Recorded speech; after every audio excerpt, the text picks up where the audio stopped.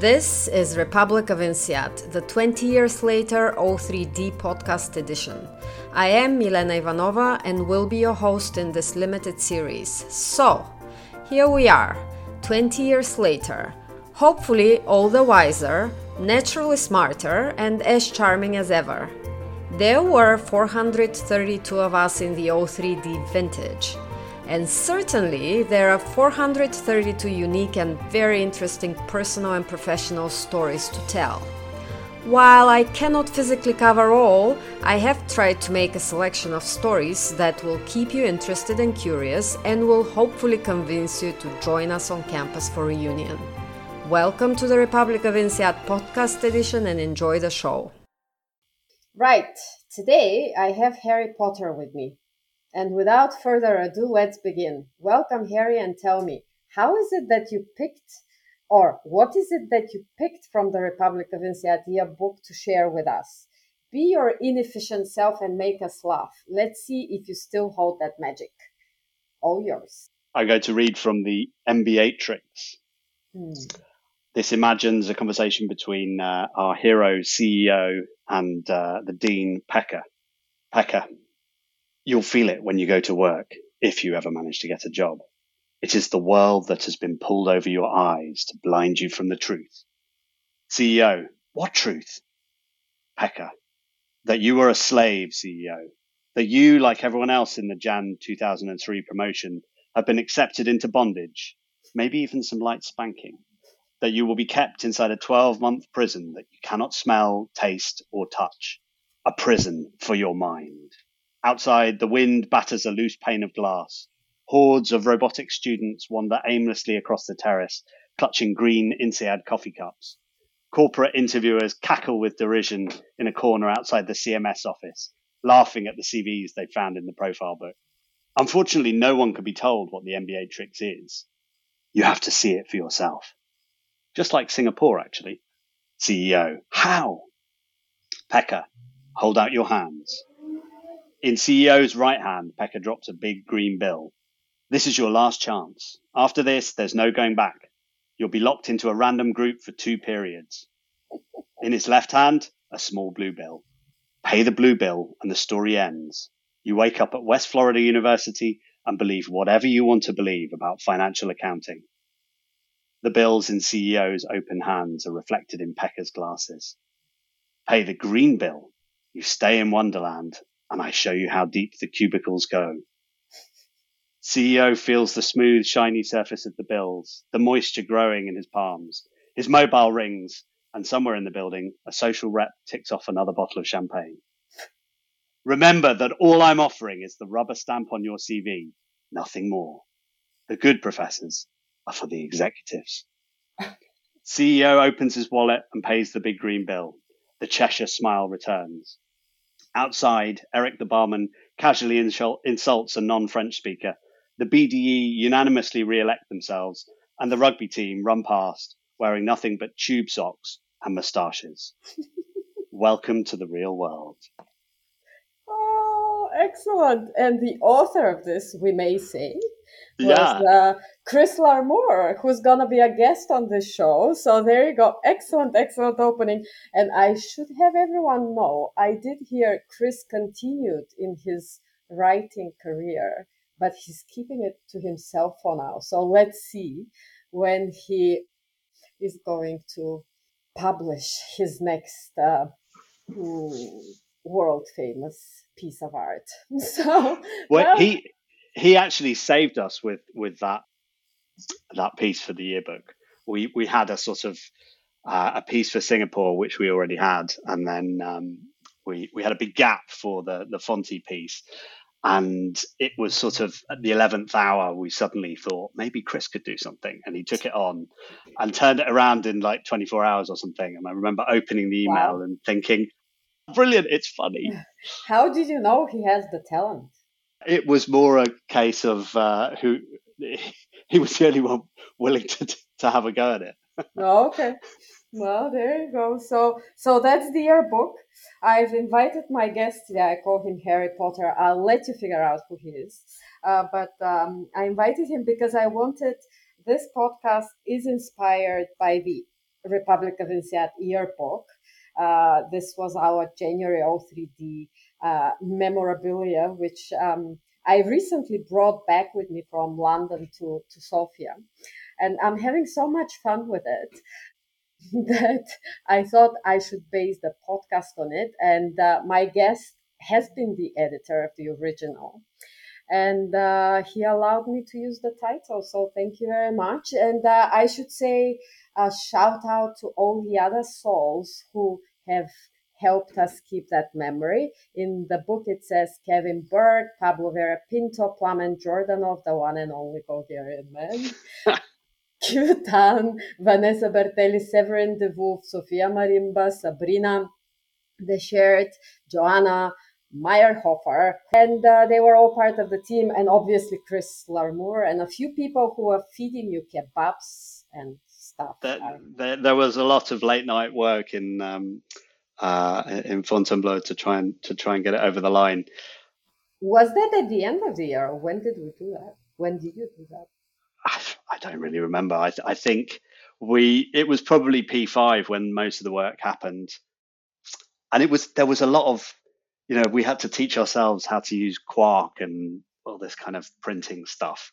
I don't even remember how I got involved. I'm pretty sure Kevin Burke had something to do with it. He was certainly responsible for the snazzy red cover, which the printers called Leisure Aspect for reasons I don't remember. Mm-hmm. So, well, someone I was interviewing, Sylvia, in fact, was asking me, she has lost her copy and she was asking, can we get an electronic one? But sadly, alas, no, yeah. They are unique, limited edition memories of our time. There are no PDF copies that I'm aware of. So if you've lost your copy, I'm afraid that's it. Unless you want to go and photocopy someone else's. Oh, we can do an auction, huh? In true INSEAD fashion. What would Ingemar suggest as the auction style we should do on this one? What would you suggest? What would you Yeah, I mean, I guess there's a clearing price for the remaining copies. Like $1 million. Yeah, something. I'm not selling mine for less than this. I can tell you that much. There you go. So on this note, you did some reading. Let me do a bit of reading. Now you will understand why we are talking Harry Potter, or maybe not. But now I'll read back to you. Someone, I don't know if you know who, wrote your profile, and there it is. I do.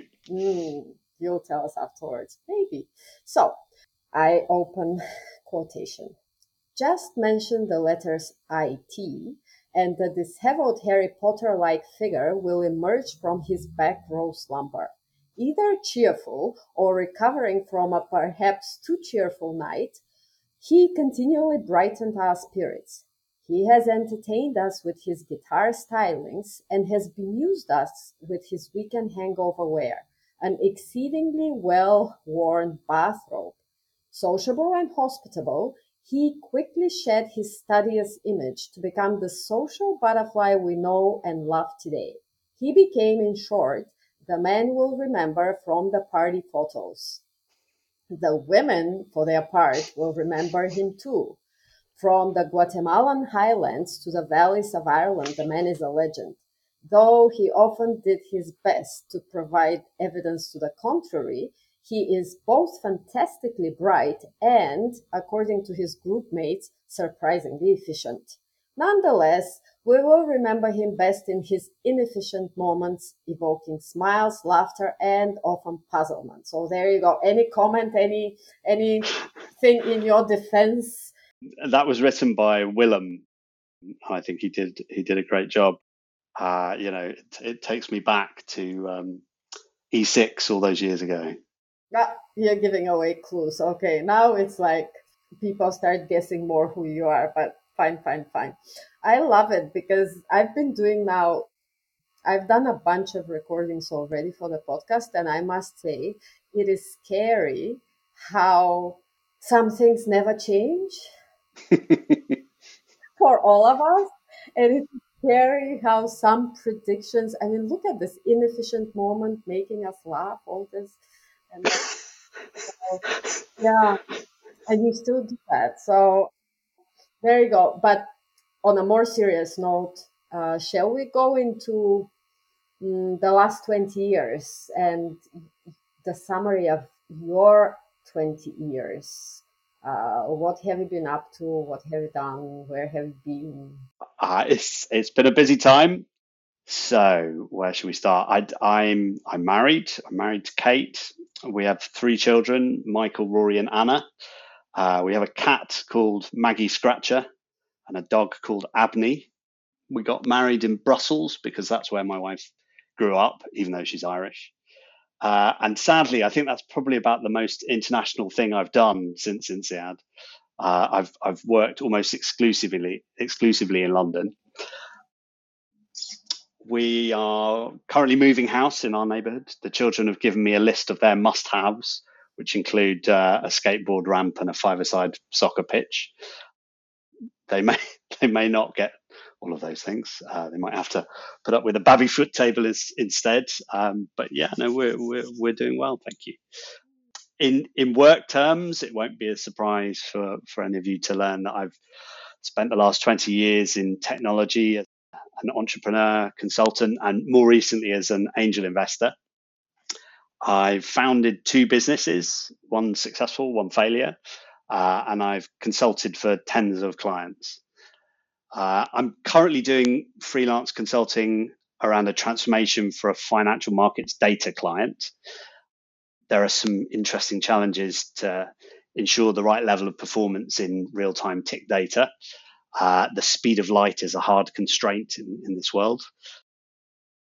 In the future, I'd like to kind of continue doing the sort of things I've been doing, but maybe broaden my portfolio a bit, start to build up some non-exec roles.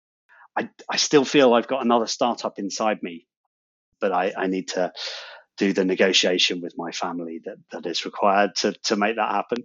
I was going to say what is making you resist it, but now I got it. All right. Well, it's also timing and finding the right thing that I'm sort of passionate about. One of the things that in pondering the last 20 years, it's amazing how much the world of technologies has moved forward. I mean, when we were at INSEAD, it was a time before Facebook, before cloud computing, before the iPhone, before cryptocurrency. All of those things are developments after we left. So, I no doubt that will continue, and no doubt there will continue to be opportunities. So what would you say has been the biggest challenge of these 20? Yeah, biggest challenge. So the company I co-founded, Opzera, started off as the premise of the company was to use open source software to transform the way that enterprises consume software. Back then, that was a sort of novel approach. Open source software is freely contributed to by many people across the internet, and at that point, a lot of enterprise software was proprietary. It was created by a company. It was entirely owned by that company, and this idea that you could have open teams and collaborative working across the internet was a novelty, we had to convince people that it was the right approach. Whereas nowadays it's totally assumed that most bits of clever application of technology will involve open source. So we built that company up.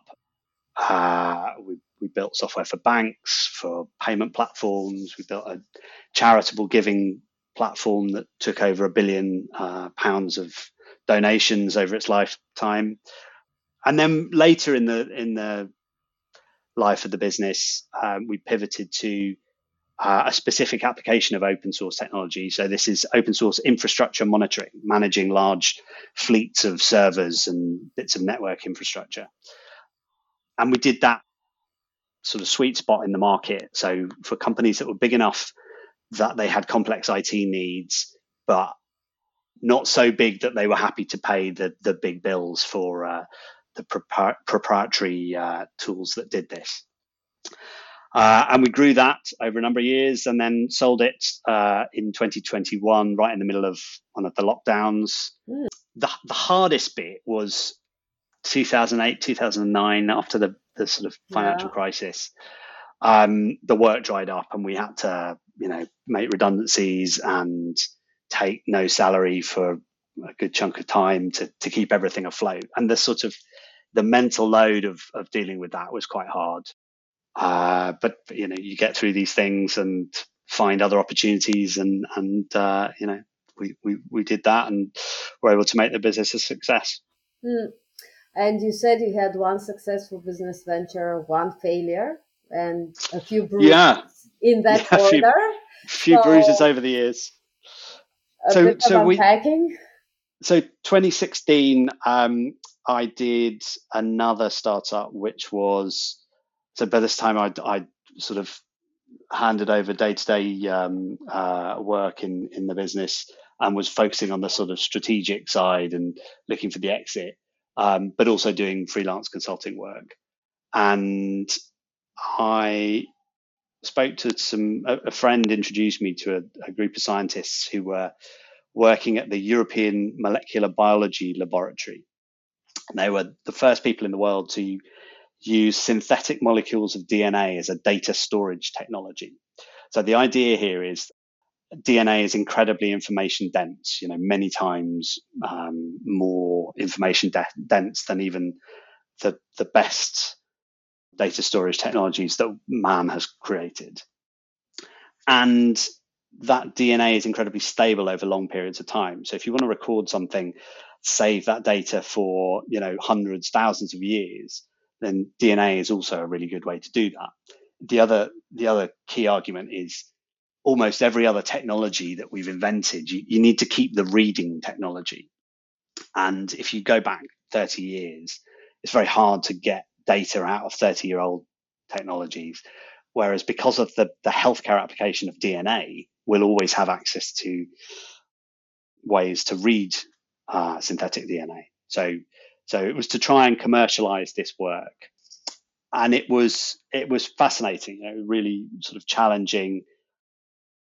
We got a consortium together. We negotiated the IP carve out from this scientific institution, and was sort of just about to get it over the line when our lead VC pulled out. And I think that was primarily about the UK risk appetite. We just don't have the right long-term view of opportunities like that. So that was pretty painful. I'd invested quite a lot of my time. I mean, financially it wasn't that bad, but emotionally it was quite a roller coaster to go through. And there's this sort of feeling that the idea was right. Subsequently been licensed to a group in the States funded by DARPA. And that makes me think, we were right to pursue this. There was a real opportunity there, and it's just a shame it didn't end up happening in the UK. Oftentimes it's about timing, right? And I don't know if it's just the UK or if it's also, excuse my dog barking, but that's when you work from home, guys.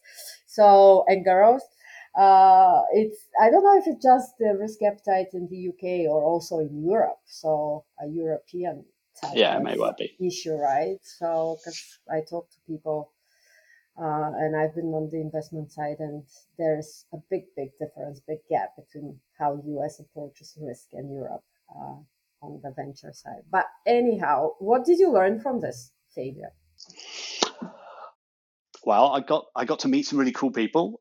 I got to have meetings with some of the sort of key architects of the internet, a guy called Vint Cerf and another guy called Herman Hauser, who was involved in the original BBC computer in the UK and then was one of the founders of ARM. It was fascinating seeing the world through their eyes. I learned about my own sort of resilience I think actually that's one of the key things that I've learned in the last 20 years is to trust myself more to find ways through things, even when it's a bit tough. I like that resilience word. We should all write down, keep repeating resilience. Yeah, I often need more of it. You're right. So it's good you learned it. Let's talk about, so a bit of on the learning side, focus on industry and your specialty. So technology startups, angel investing, you mentioned. Yeah. And you did mention already technology has evolved dramatically, and I'm sure it's going to continue evolving. But give us the helicopter view on what you see, what's happened. You already mentioned, but what more is going to happen now? AI is being a big topic as well. So The interesting thing about AI is that it's the sort of confluence of several different things. I mean, I remember seeing neural networks back in the late 90s, and the methods have moved on a bit, but it's sort of fundamentally the same approach now as back then. What's changed is first computation, the number of calculations that a computer can do has dramatically increased in the intervening time. In particular, with things like GPU acceleration, the people that made the hardware that allows you to play games, it's largely about polygons and calculating where they are in space and what color they should be, that kind of thing. The same maths that's used for that turns out to be the same maths that's needed for training AI models. So that's why NVIDIA's stock has gone through the ceiling recently. And partly it's sort of the interconnectedness of the internet and the massive training sets that allows. So Common Crawl is this sort of reference set of something like 4 billion pages of web content. And, the AI training is only valuable if you've got things to train it on. So being able to put all of this data into a machine learning model allows us to see the sort of results that we've got with ChatGPT and so on. You can bung all of Wikipedia, all of Reddit, all of Project Gutenberg at these tools, and they learn. I use learn in inverted commas. They sort of statistically learn, but in many ways, that's sort of how humans work, right? The neuroscience behind the way our brains work is that we are like Bayesian prediction machines. We pay attention to novelty and difference, and your brain's constantly looking at things and making judgments, but it's comparing against all the prior evidence that you've seen. So if you get small babies and you show them things like physics, blocks appearing to move against gravity, right? The babies will be drawn, their attention is drawn to that in a way that they're not when they see a block appear to fall, right? Because that's learned, they expect to see that. So, what we see with ChatGPT and things like that is in many ways the beginning rather than having reached an endpoint. And actually things like AlphaFold. So there's a hard problem in biology, which is, or molecular biology, understanding how proteins fold.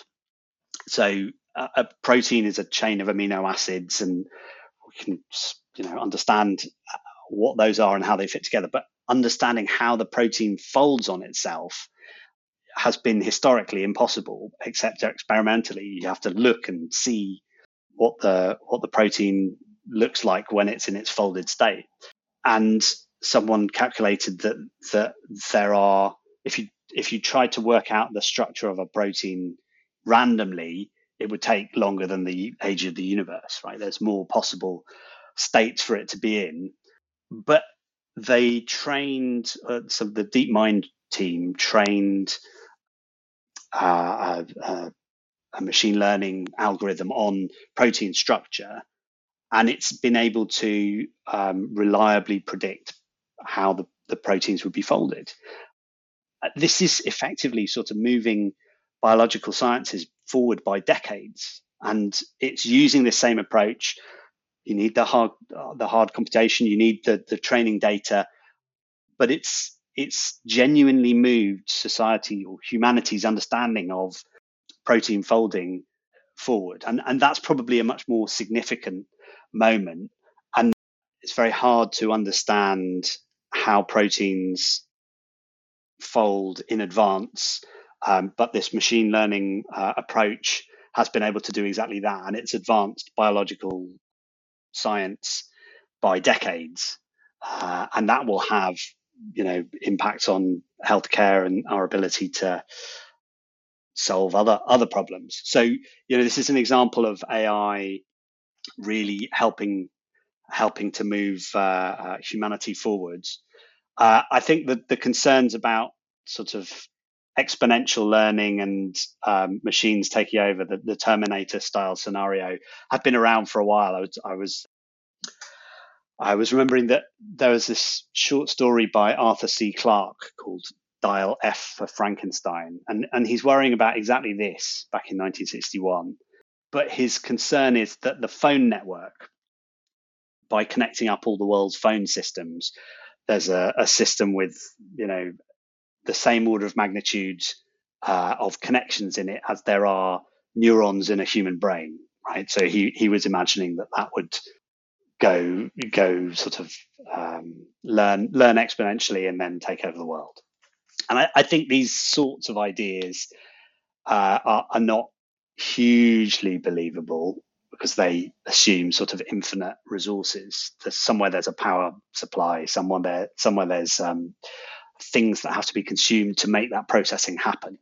So I'm not so worried about that. I think there's much more immediate concerns around things like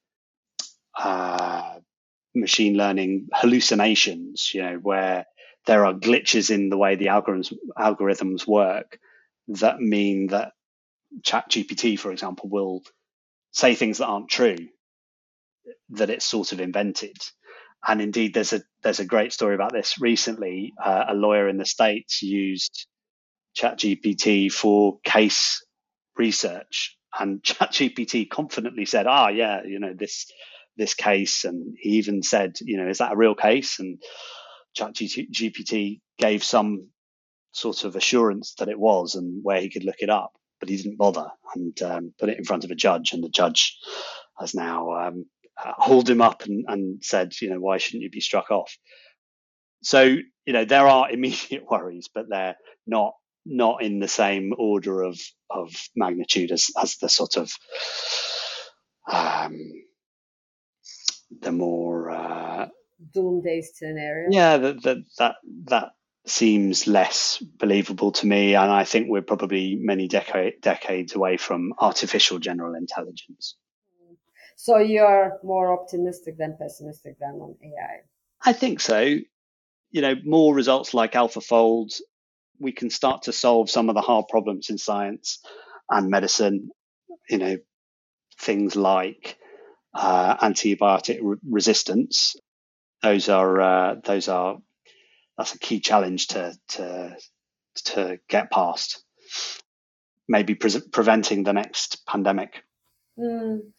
Speaking of which, basically, I was interviewing Andrew Booth, who's in biotech, a couple of weeks ago, and I was doing the transcription yesterday, and he said this: it's like telling somebody you just saw somebody run 100 meters in 2.5 seconds, and you're like, it's not possible. He was referring to how the technology and what they've done during the pandemic has gone.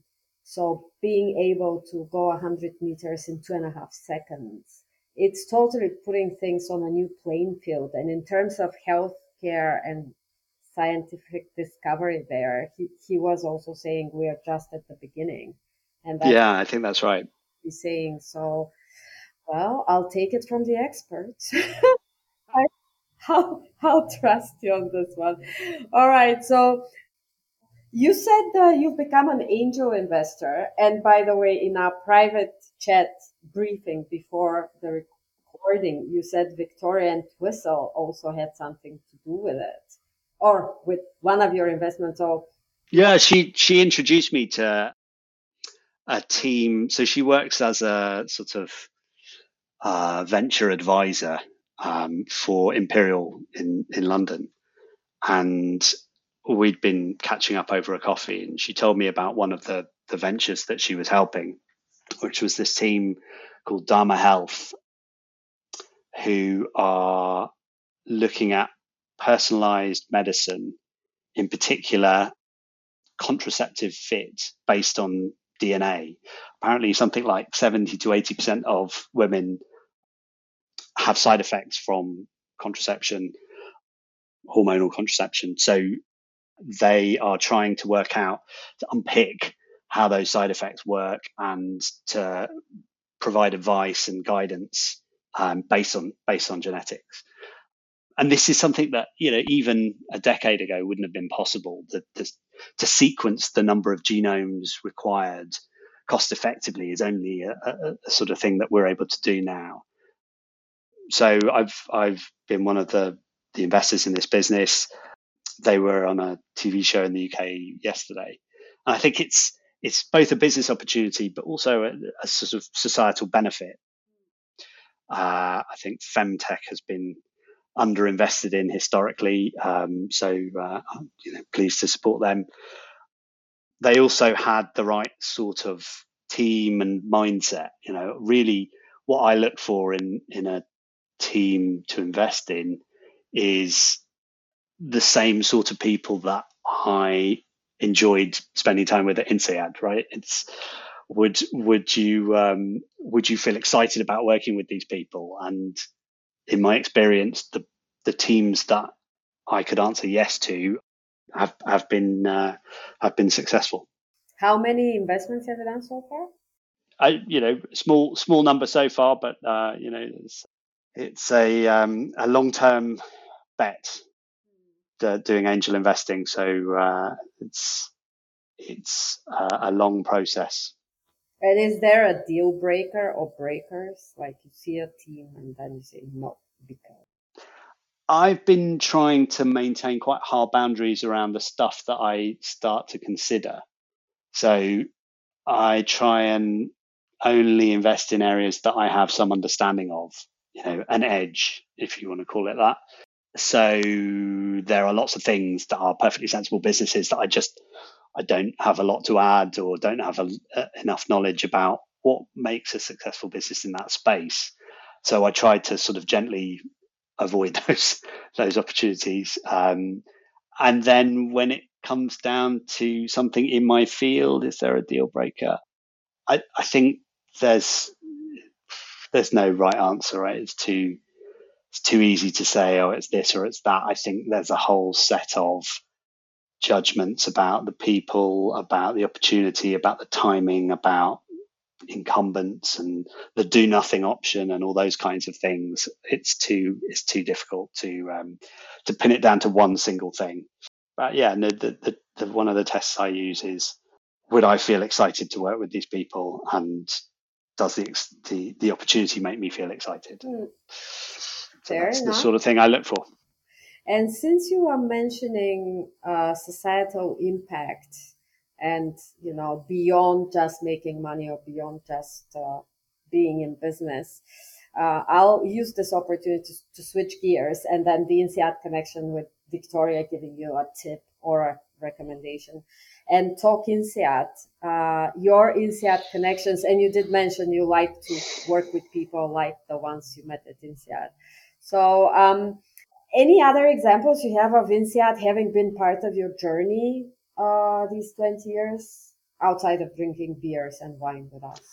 I'm sure there are. I mean, the great thing about the MBA experience was that it gives you that sort of confidence to have an informed discussion about most things. And as I say, a sort of mental template for the sort of people that I want to work with and invest in. I mean, I think at heart, I'm an optimist, and INSEAD, and maybe we should talk about the donation to the school. I think that's important for me because I think that business for good is a fundamentally optimistic idea to help make the world a bit better through the mutual bonds and obligations that doing business depends on. So that sort of thread runs through it for me. I think that's what I'd like to see, a slightly more democratic and less unstable world. And I think that business can be part of the solution to that.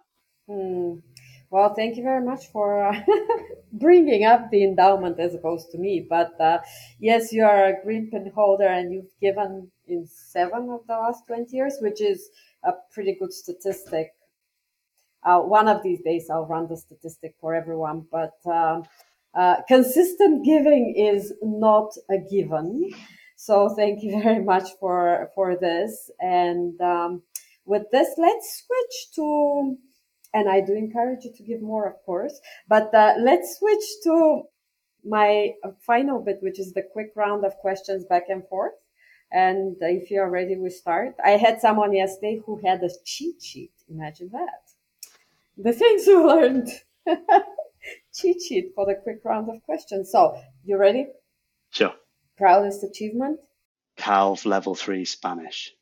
Okay. Success for you is? I like the idea of being able to sort of support the next generation of technologists and business people a bit, encouraging some of the change that I think the world needs. That for me is a form of success. And happiness is? Relaxing into middle age with family and friends and a glass of wine. Super. Biggest regret? I regret not keeping in touch with more people from INSEAD. I do feel like I've lost touch with some of them. I still see people in London fairly regularly, and but it would be nice to have stayed in touch with more people. Perhaps the reunion will be an opportunity. Yeah, never too late, I was telling you as I've been preparing for this, I got in touch with quite a few people, and some of them I hadn't been in touch with for almost 20 years. And the amazing thing is that with everyone, we start literally as if we left it where we left it off yesterday. So that's that thing. It's almost like your primary or high school friends. INSEAD is one of these things. It works the same way, seems to. So what keeps you awake at night? Or you sleep well? Since the children are a bit older, I sleep fairly well.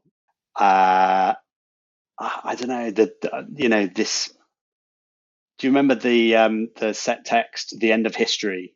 Turned out not to be the end of history at all, didn't it? Sadly.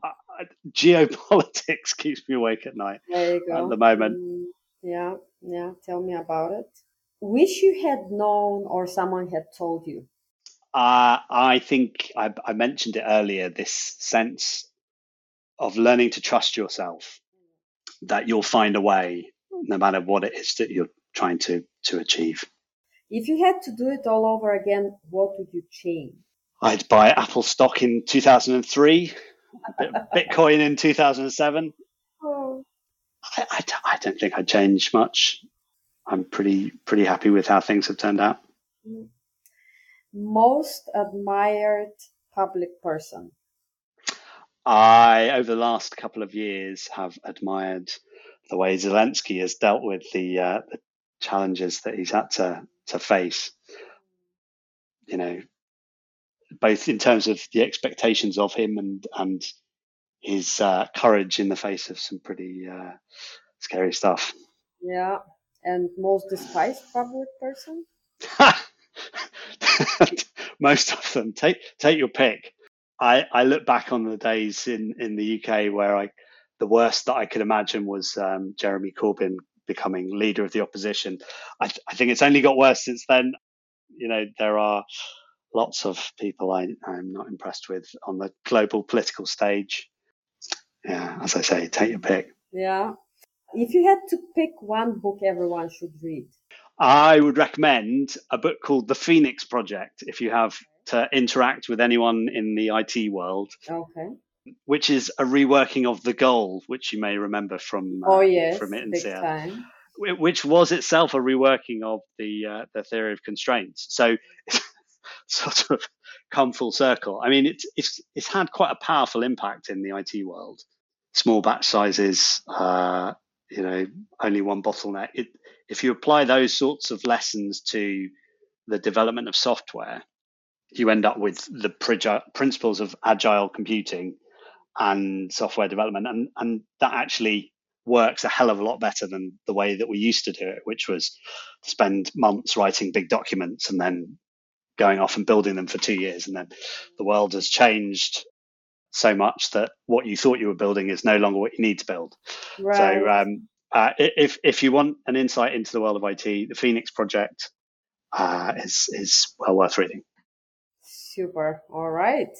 And the last one, are you coming to Reunion? I am coming to the Reunion. I think the hotels may be booked up, so I'm staying in a crazy Airbnb. But I'm looking forward to it. It's my my wife's university reunion the weekend before or something like that. So I think I'm flying solo, so that someone can stay at home and look after the kids. But I'm looking forward to it. It would be great to connect with everyone. So some crazy pictures are guaranteed then, right? Well, it depends if Ricky's coming. I think he is, but we'll ask him that. Well, it's October 6th in Fontainebleau and the gala dinner at the Chateau on October 7th. And I can finally tell you that Harry Potter is actually Oliver, who is an exited founder, angel investor, digital transformation consultant, entrepreneur, according to LinkedIn. And he also was the editor of the Republic of INSEAD, the original and spectacular O3D yearbook. Thank you so much for that and for the memories you've ensured we will have. So that was it from me and Oli today. Thank you, Oli, so much for your time. Thank you. Yearbook. You were listening to the Republic of INSEAD 20 Years Later O3D podcast edition. It is my hope to remind everyone what an interesting and, dare I say, colorful bunch of people we are and how much we can contribute to each other, be it through ideas, knowledge, or mere inspiration. The podcast is inspired by the original Republic of INSEAD yearbook, produced on paper 20 years ago by Oliver Bradley and team. Thank you, Oli and team, for this contribution to our class's memory and for letting me continue in the tradition, title and inspiration included. Creator and author of the Republic of INSEAD 20 Years Later O3D podcast edition am I, Milena Ivanova. Original music by Peter Dundakov with help from Dare Films Productions. Stay tuned for more and remember to book your tickets for the 20-year reunion in Fontainebleau, October 6th-8th, 2023. Thank you for listening.